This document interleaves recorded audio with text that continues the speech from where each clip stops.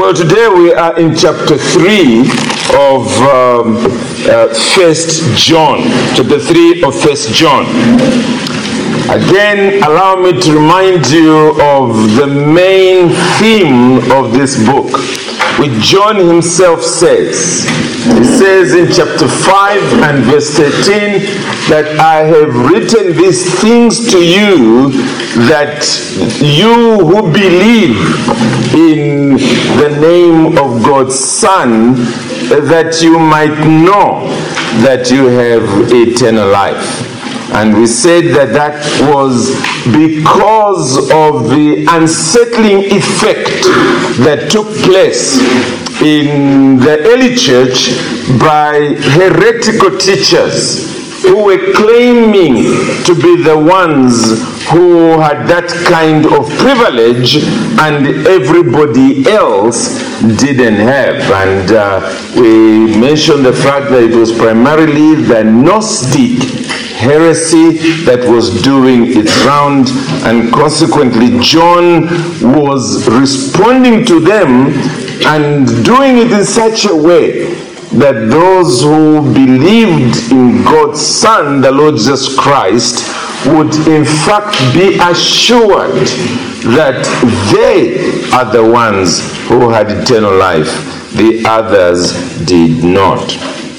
We went through the first chapter and then spent quite a bit of time in the second chapter yesterday. And I mentioned that I would have loved that first part of that second chapter to have been left in the first, because of that continuation of if this is true, then this must of necessity be true. But then beyond that, we went on to ask the question, fine, in the light of this, how do I know that I am truly a Christian? And basically what we said was, deal with this matter at heart level. Don't deal with it at outward things like, how long your hair is or how long your dress is and things to that effect. Deal with it at heart level. And we notice issues like walking as Jesus did. We saw the whole issue of living a life of love, which we'll come back to in chapter 3. We saw issues of the journey in grace, what has been happening there again within your inner being, the reality of being born again and living out that aspect. And then there were two major warnings that were there. One was the warning of worldliness, and the other was being warned against false teachers. And the warning about false teachers was really in a sense encouraging, because what we're being told is those that are running away from the context of truth to follow soul-damning heresies are individuals who in the first place had never really known the grace of our God. And that what's keeping you is not something that's special about you from birth, but something that is special about you from the new birth. It is the anointing of God upon your life, which is really the Holy Spirit's indwelling in you who is making that wonderful difference. Well, again, I sort of differed a little bit with those that have split 1 John by saying I would have really loved that chapter 3 began with verse 28 of chapter 2. And at least in my Bible, the ESV, whoever was working on the different whoever was working on the different subheadings seems to have been convinced also. And so they put children of God not at the beginning of chapter 3, but at the beginning of verse 28. So there I don't feel too much of a heretic compared to yesterday. Okay, and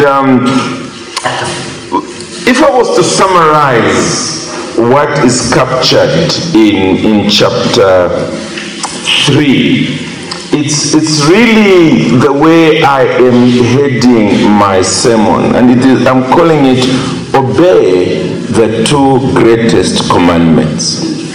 Obey the two greatest commandments. Christianity is primarily remedial. If the fall had not taken place in Genesis chapter 3, we would have never needed all those sacrifices, including the sacrifice of Jesus. It would have been a perfect world and would have all simply continued after Adam and Eve to live perfect lives. It was because of the disaster of Genesis 3 that the necessity of redemption came into place.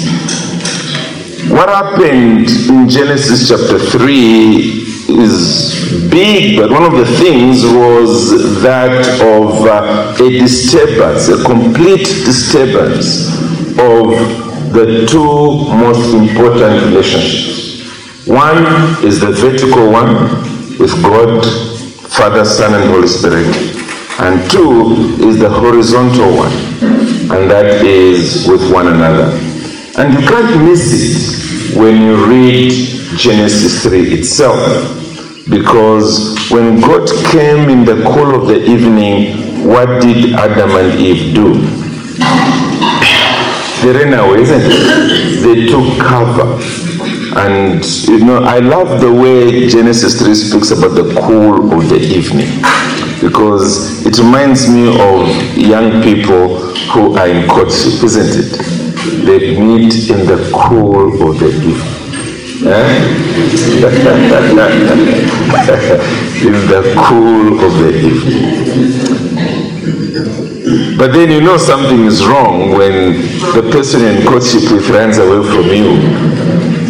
Something has happened, because that's the romantic atmosphere and the person has run away. There definitely was the loss of love for the living God. But you can't also miss the way in which, in Genesis 3 itself, when God said to Adam, "Where are you?" And Adam's response was very quick to put all the blame on Eve. It is this woman. She is the cause of all my problems. Sounds like a lot of husbands in my church. She's the cause of all my problems. Deal with her. Ever since you dumped her here, my life has never been the same. And then, of course, by the time we reach chapter 4, the first two brothers, one murders another. And we'll come to that in a moment in the story. So what Christianity basically does is to reverse that. To take us back to the point where our greatest love is to love God with all our hearts, minds, souls, and strength. And then to love our neighbor the way we love ourselves. Now we never reach that perfection in this life. But as I spoke about the peeling of the onion, if we get to the you that makes you you, if you are truly born again, those two aspects will be there. A genuine love for God and a genuine love for others, and especially brothers and sisters in Christ. Well, that is what is captured in this, and I just want us to quickly go through it. In the way John introduces it is by taking us right to the end of life, and we are now standing before Almighty God, and he's saying, at that point, the greatest thing is not to be ashamed. In other words, not to end up on the wrong side of God. Let's quickly see that in verse 28 and 29, and then we will go into this love portion. And now, little children, abide in him, so that when he appears, we may have confidence and not shrink from him in shame at his coming. If you know that he is righteous, you may be sure that everyone who practices righteousness has been born of him. And that's the point. It is this new birth that changes everything, and that ensures therefore that you are not ashamed on that day, and we who have labored in your life will not be ashamed on that day as well. It is the fruit of the new birth. And so really that's what we are dealing with here, and it is what produces that love. And I want us to notice in quickly three things. First of all, it is that the love we are speaking about must be motivated or given birth to by love itself. In other words, we are actually responding to God's love as we are loving him back. And look at the way he puts it here in the first three verses. Listen to this. See, or as some older versions say, behold what manner of love. See what kind of love the Father has given to us. Okay, don't miss that. The kind of love the Father has given to us. That we should be called children of God. And he's saying here, look, it's not just a calling, that is what we are. The reason why the world does not know us is that it did not know him. Beloved, we are God's children now, and what we will be has not yet appeared. But we know that when he appears, we shall be like him, because we shall see him as he is. And everyone who thus hopes in him, in other words, who hopes in him in this way, purifies himself as he is pure. One of the most miserable things about religion outside Christ is that it is a religion of works. It's trying and trying and trying and hoping that perhaps you may have tried enough that on the judgment day, God says, well, you just managed to cross the line. Come in. That's a miserable way to live. The joy of true Christianity is knowing that I am a child of God. I'm saved. I'm going to heaven. Jesus Christ has paid my debt completely. I've been adopted into God's family. I'm a child of God. When I die, I'm simply going home. That's it. What a difference it is. And it causes one to be overwhelmed emotionally every so often at that thought. And that's what this passage is about here. He's saying, think about it. Think for a moment. What kind of love is this? That a rebel such as you, and you know your rebellion in life, should be brought into the home of the King of Kings and given all the rights of a prince in that palace. All the rights. Now, obviously, if you say that to unbelievers, they go, obviously, you're just cheating yourself. And the Bible here is saying, don't be surprised about that, because even when the very Son of God was on earth, the world didn't recognize him. Because they don't like. They rushed him to a cross, got rid of him. Why? He's claiming to be the Son of God. Now, if they missed him, they will miss you too. But that should not cause you to also doubt who you are. You are a child of God now. When the angels of God are looking here on earth, looking under this roof, looking at you, they are seeing those of you who are under their instructions. Look after that one. That's my child. What love. What love. Now what that should do to you is to say, wow, if he has loved me this way, I want to love him back, isn't it? That's the way life is.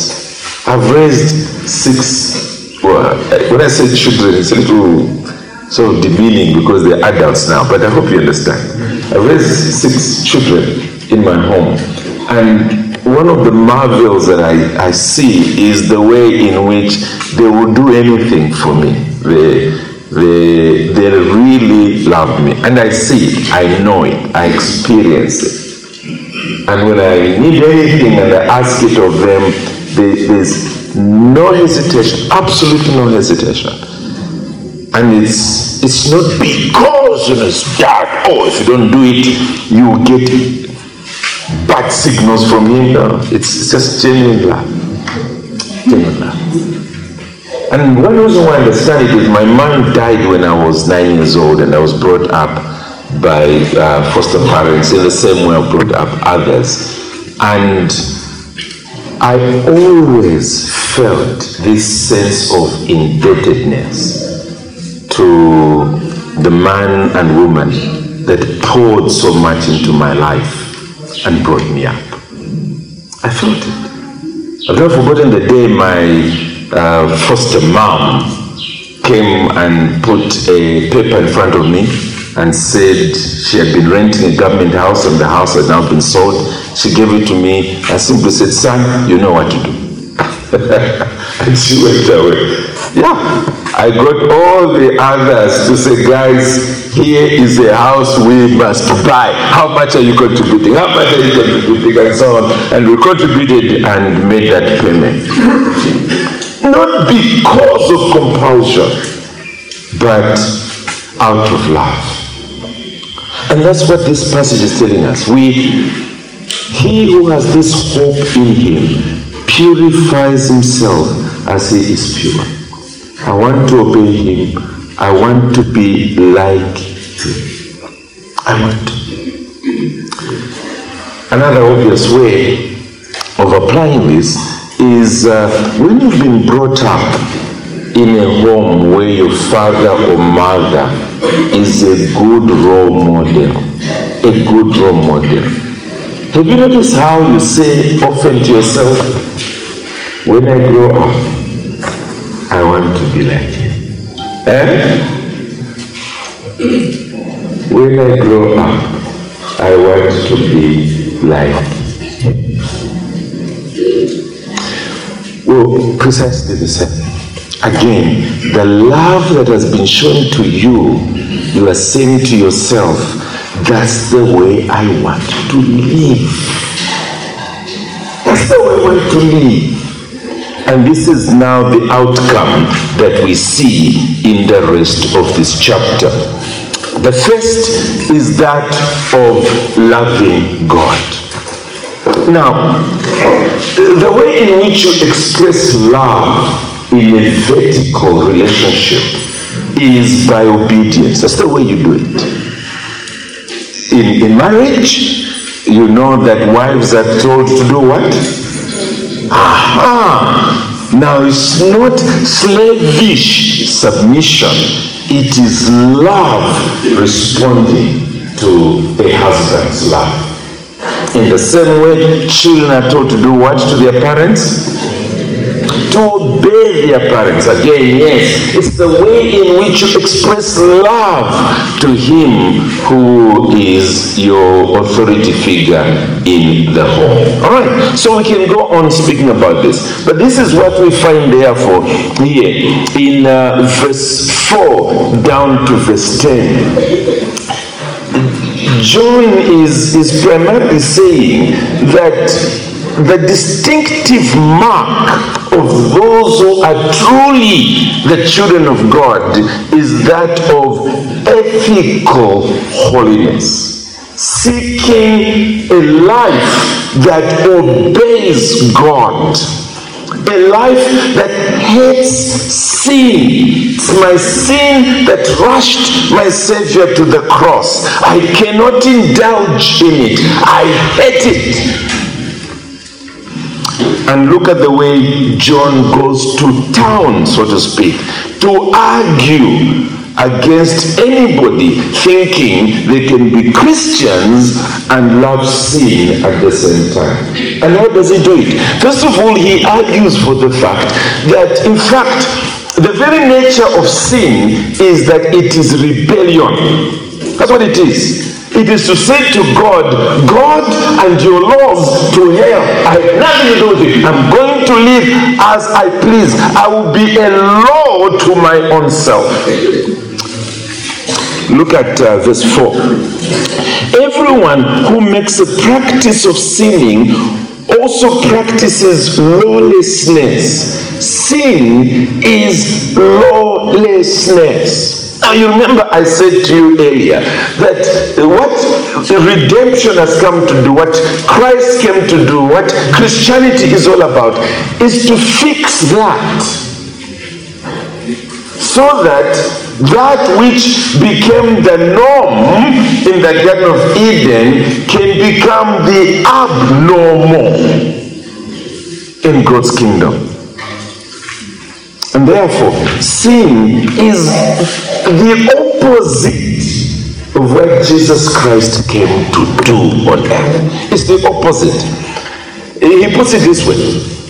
In verse 5 and 6, very quickly there, he says, you know that he appeared, that is Jesus, in order to take away sins, and in him there is no sin. No one, therefore, who abides in him keeps on sinning. No one who keeps on sinning has either seen him or known him. It's contrary.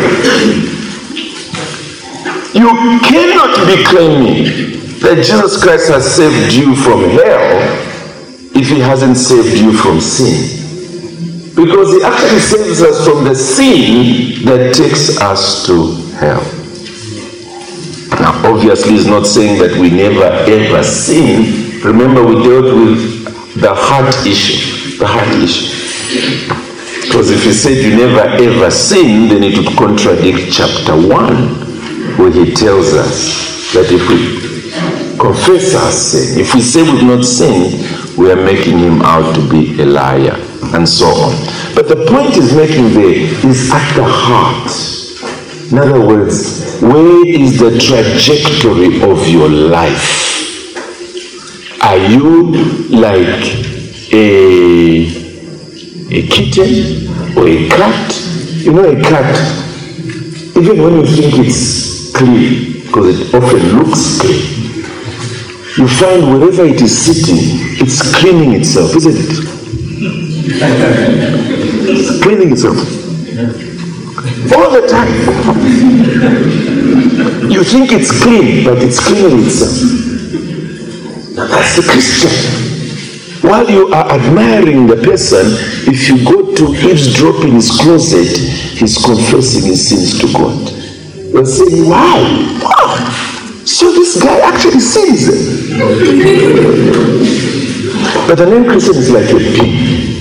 You know? Sorry if you're an non-Christian here. But the point I'm making is this. Nothing to do with ugliness. Try cleaning a pig. as soon as it sees muddy water, finish.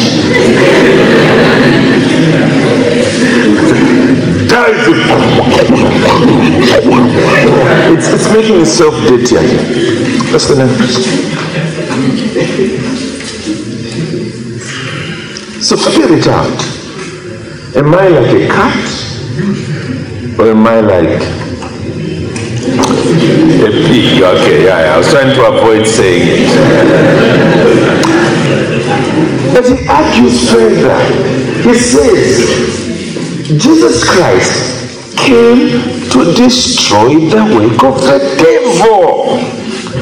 He came to put what our brother called TNT. In Africa, we normally call it dynamite.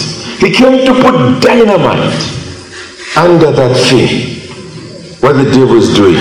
To bring the entire structure down. Now, if it's still upright in its erected form, this kingdom of darkness and kingdom of sin in your life, then surely he hasn't saved you. Again, look at the following two verses there, verse 7 to verse 8. He says there, little children, let no one deceive you. Whoever practices righteousness is righteous as he is righteous. Whoever makes a practice of sinning is of the devil. For the devil has been sinning from the beginning. The reason the Son of God appeared was to destroy the works of the devil. That's why he came. So you cannot be claiming to be a Christian if the full-fledged life of sin and evil and wickedness is true of you. No. It doesn't matter how long you've been in church, whether you've been baptized, whether you memorize half the Bible. The question is, what is your life showing? What is it showing? And then his final argument there is this. That the new birth, remember, we're talking about being born of him at the very end of chapter 2. We had the words, if you know that he is righteous, you may be sure that everyone who practices righteousness has been born of him. And he's saying the new birth rules out a person living in sin. Because it's a moral transformation from inside out. It is a fixing of you in the heart. It is a taking away from you that stony, stubborn heart in a heart transplant and giving you a new heart, a new heart, a new heart, a heart that loves God and loves righteousness. Verse 9 and verse 10. No one born of God, notice the born of God, makes a practice of sinning, for God's seed abides in him, and he cannot keep on sinning because he has been born of God. By this it is evident who are the children of God and who are the children of the devil. Whoever does not practice righteousness is not of God, nor is the one who does not love his brother. There it is. Do you want to know if you're a Christian? Simple. Do you love God? Do you? And is that love showing itself in a life of obedience? Obedience to God. And is it inspired not by fear of judgment,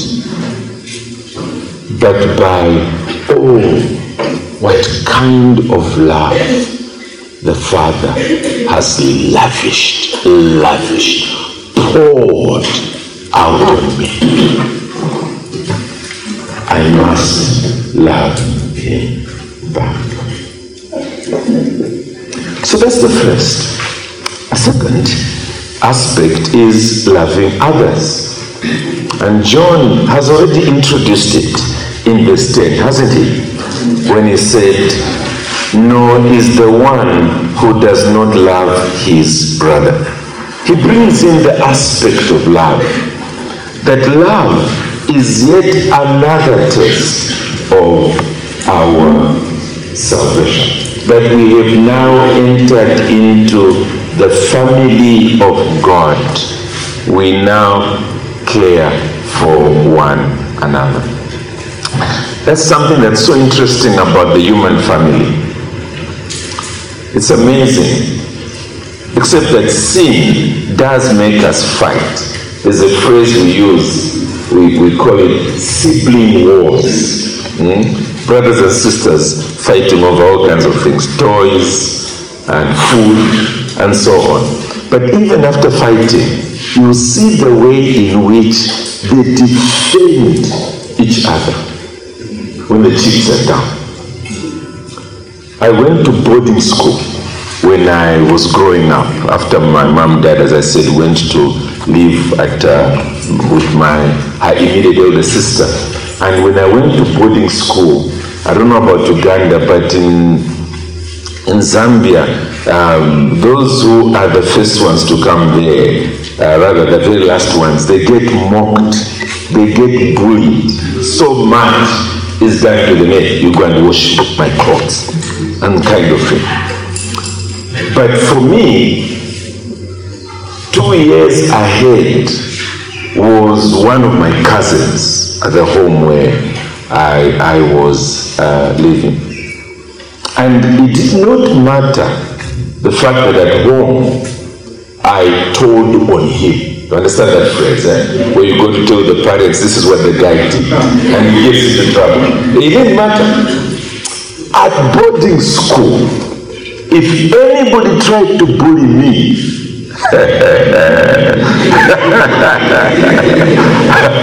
I just went to tell him. And I deliberately became very emotional when I reached him. What is it? What is it? It's John!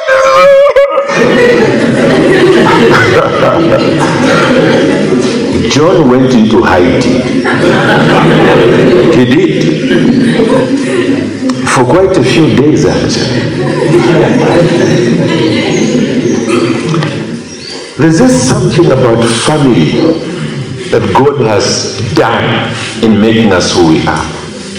And that's the reason why what Cain did to Abel soon after Genesis 3 tells us what sin has done to us. And so when we're speaking about love here, one of the major tests of this love is brotherly love. In other words, within the context of the church. And John puts it here. He says in verse 11, "For this is the message that you have heard from the beginning, that we should love one another." It reminds us of what he said earlier in chapter 2, isn't it? He had spoken about this message from the beginning, and it's a message of love. We've already spoken about Cain, and this is where he comes to. We should not be like Cain, who was of the evil one. And what did he do? He murdered his brother. And why did he murder him? Because his own deeds were evil and his brother's righteous. That's where it all came from. And then he says there, "Do not be surprised, brothers, that the world hates you." That you can understand. Not your brother in the Lord hating you for an upright and godly life that you are living. That you should not understand. And yet, that often happens. Because the Christian church is not a pure church. the wheat grows with the weeds, and therefore there will be people in the church who hate you. Why? Because of your godliness. Yes.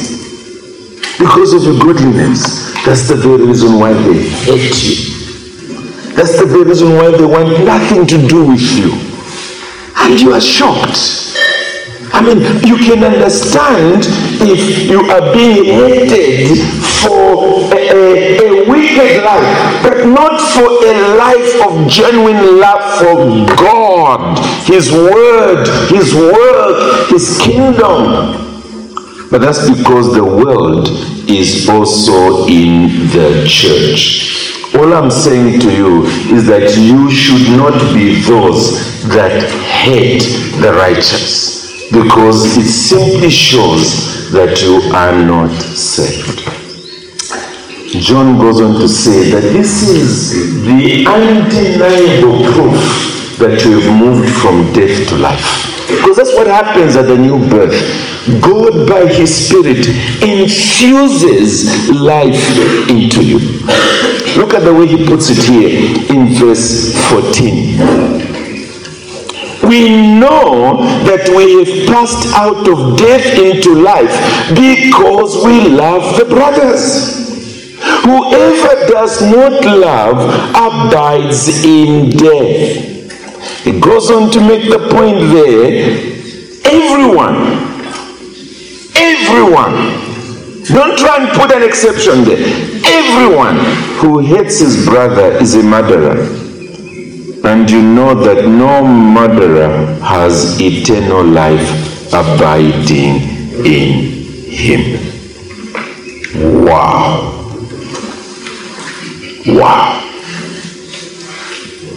John is not holding back any punches there. He's saying, judge yourself, because if you don't judge yourself now, you will not seek salvation now. And by the time you will be seeking it, it will be too late. Remember how Jesus spoke about the final judgment. He spoke about individuals that everybody will be raised from the dead, and then some you move to the right, others you move to the left. And those who are to the right, He says to them, when I was hungry, you gave me something to eat. I was thirsty, you gave me something to drink. I was naked, you clothed me. I was sick, you visited me, and so on and so forth. And they were all shocked. Said, when did we do this to you? And He said, when you did it to the least of my brothers, you did it to me. In other words, this was your life. It was a life of love to the brethren. Then He turns to those on His left and says, get away from me, you workers of iniquity. When I was hungry, you gave me nothing to eat. When I was thirsty, you gave me nothing to drink. When I was a stranger, you did not look after me. When I was sick or in prison, you didn't visit me. And they were shocked. They said, Jesus, when? Surely, if we had seen you in any condition, we would have sold the last shirt on our backs to get you out of trouble. And He says, well, when you were not doing it for the least of my brothers, you are not doing it for me. That was abundant evidence that you were not a child of God. And these are sent to eternal punishment.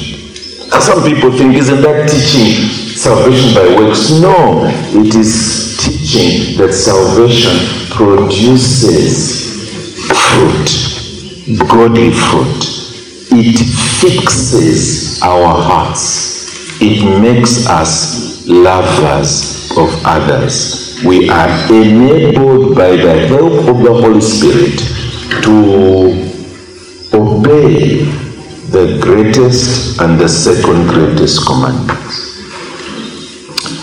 Well, let's hurry on, because what we are now being told here is that true love is first of all modeled in Christ, and then the hatred being spoken about here is typical of fallen creatures. Let's really read this, and I must wrap up. Verse 16. By this we know love, that he, referring to Jesus, laid down his life for us, and we ought to lay down our lives for the brothers. But if anyone has the world's goods and sees his brother in need, yet closes his heart against him, how does God's love abide in him? Little children, let us not love in word or talk, but in deed and in truth. So, Jesus is a great model, and we see it genuinely lived out in true believers. They see a need, they don't simply say, God bless you, I'll pray for you, and they don't even pray. They are genuinely moved with sympathy to help genuine needs that are staring them in the face. But listen to this. Verse 19.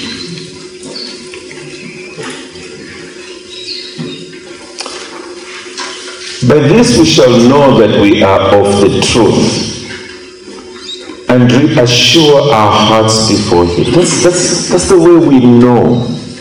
And listen to this. For whenever our hearts condemn us, and that's true of any Christian, every so often you doubt. God is greater than our hearts, and he knows everything. Beloved, if our heart does not condemn us, this is now the fruit. It brings us back into the vertical relationship. We have confidence before God, and whatever we ask, we receive from him, because we keep his commandments. There it is again, we love him and do what pleases him. And what is this commandment? This is the commandment that we believe in the name of his Son Jesus Christ, and there it is again, and love one another just as he has commanded us. Whoever keeps his commandments abides in him, and God in him. And by this we know that he abides in us, by the Spirit whom he has given us. In other words, all this that we're talking about, obeying him, loving the brethren, obeying him, and thus loving God and loving the brethren, it's not self-righteousness. It's not me making this strenuous effort against myself. It's the Holy Spirit who came to take residence. And that's what gives me confidence, even when I go before God to talk to him, to pray. It is, Lord, it must be you who has done this in my life. This is not me. I know myself too well. So the work which you began, bring to completion, Lord. Continue to work in my life. So there we are. John is bringing in this new birth and saying that it causes us to marvel at the love of God, and then we respond in love. Loving obedience to him, we respond in love to his children. Yes, some of that also pours out into the non-Christian world in terms of loving them to Christ, but it certainly is true within the context of my brothers and sisters. Are you a Christian today? Are you? Well, use this test. Use this test. Because what you find about religious people who are not Christians, true Christians, it is this. They try to be morally upright. And some of them put us to shame about it. But it is out of lack of love. They're miserable. And often they are doing good works and they hate the fact that they are doing those good works. Back in Zambia, one of the big things about belonging to a church is that your funeral will be taken care of very well. Not just in taking your body through the church building, but church members come and they do all the cooking for all the mourners and they provide for them and so on and so forth. And I've never forgotten one day I was at a home where there was a funeral. And the particular church, they wear uniforms. They have white tops, red shirts, and black trousers or skirts. And I'm told it talks about how our sins were black, the blood of Jesus Christ came in, and then we are now whiter than snow.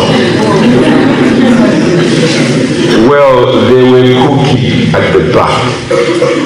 And I happened to have been in the building, eavesdropping to the conversation. And they were complaining. They were saying, this funeral is too much, it's just too much. There was a funeral last week and we had to go there, and another funeral the other week, and so on. If anybody dies this coming week,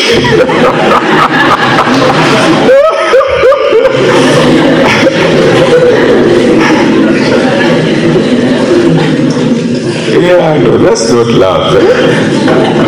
When they're threatening you not to die, that's not love.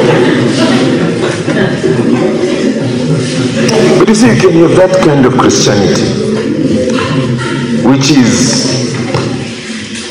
outwardly somehow appearing okay, but in the heart, it's missing. It's totally missing.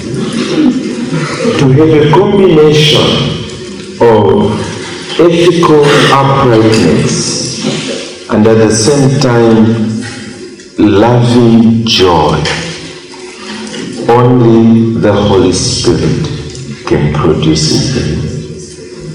Instead of trying to do it in your own strength, go to Christ and say to him, the picture that has been presented today, that's not me. Lord Jesus, save me. Let's pray. Our Father in heaven, again we thank you that we can be assured, even in this life, that we are your children, and that can give us confidence in your presence as we approach you in prayer. Lord, in this vast congregation, no doubt there would be those that have a form of religion but completely lack in that seed that has been planted in those who are truly your children. The seed that abides in us, the Spirit of God who changes our lives. And we pray that confronted with the reality of your word, that they might seek you and find you. Through Christ we pray. Amen. Thank you. Are you the one?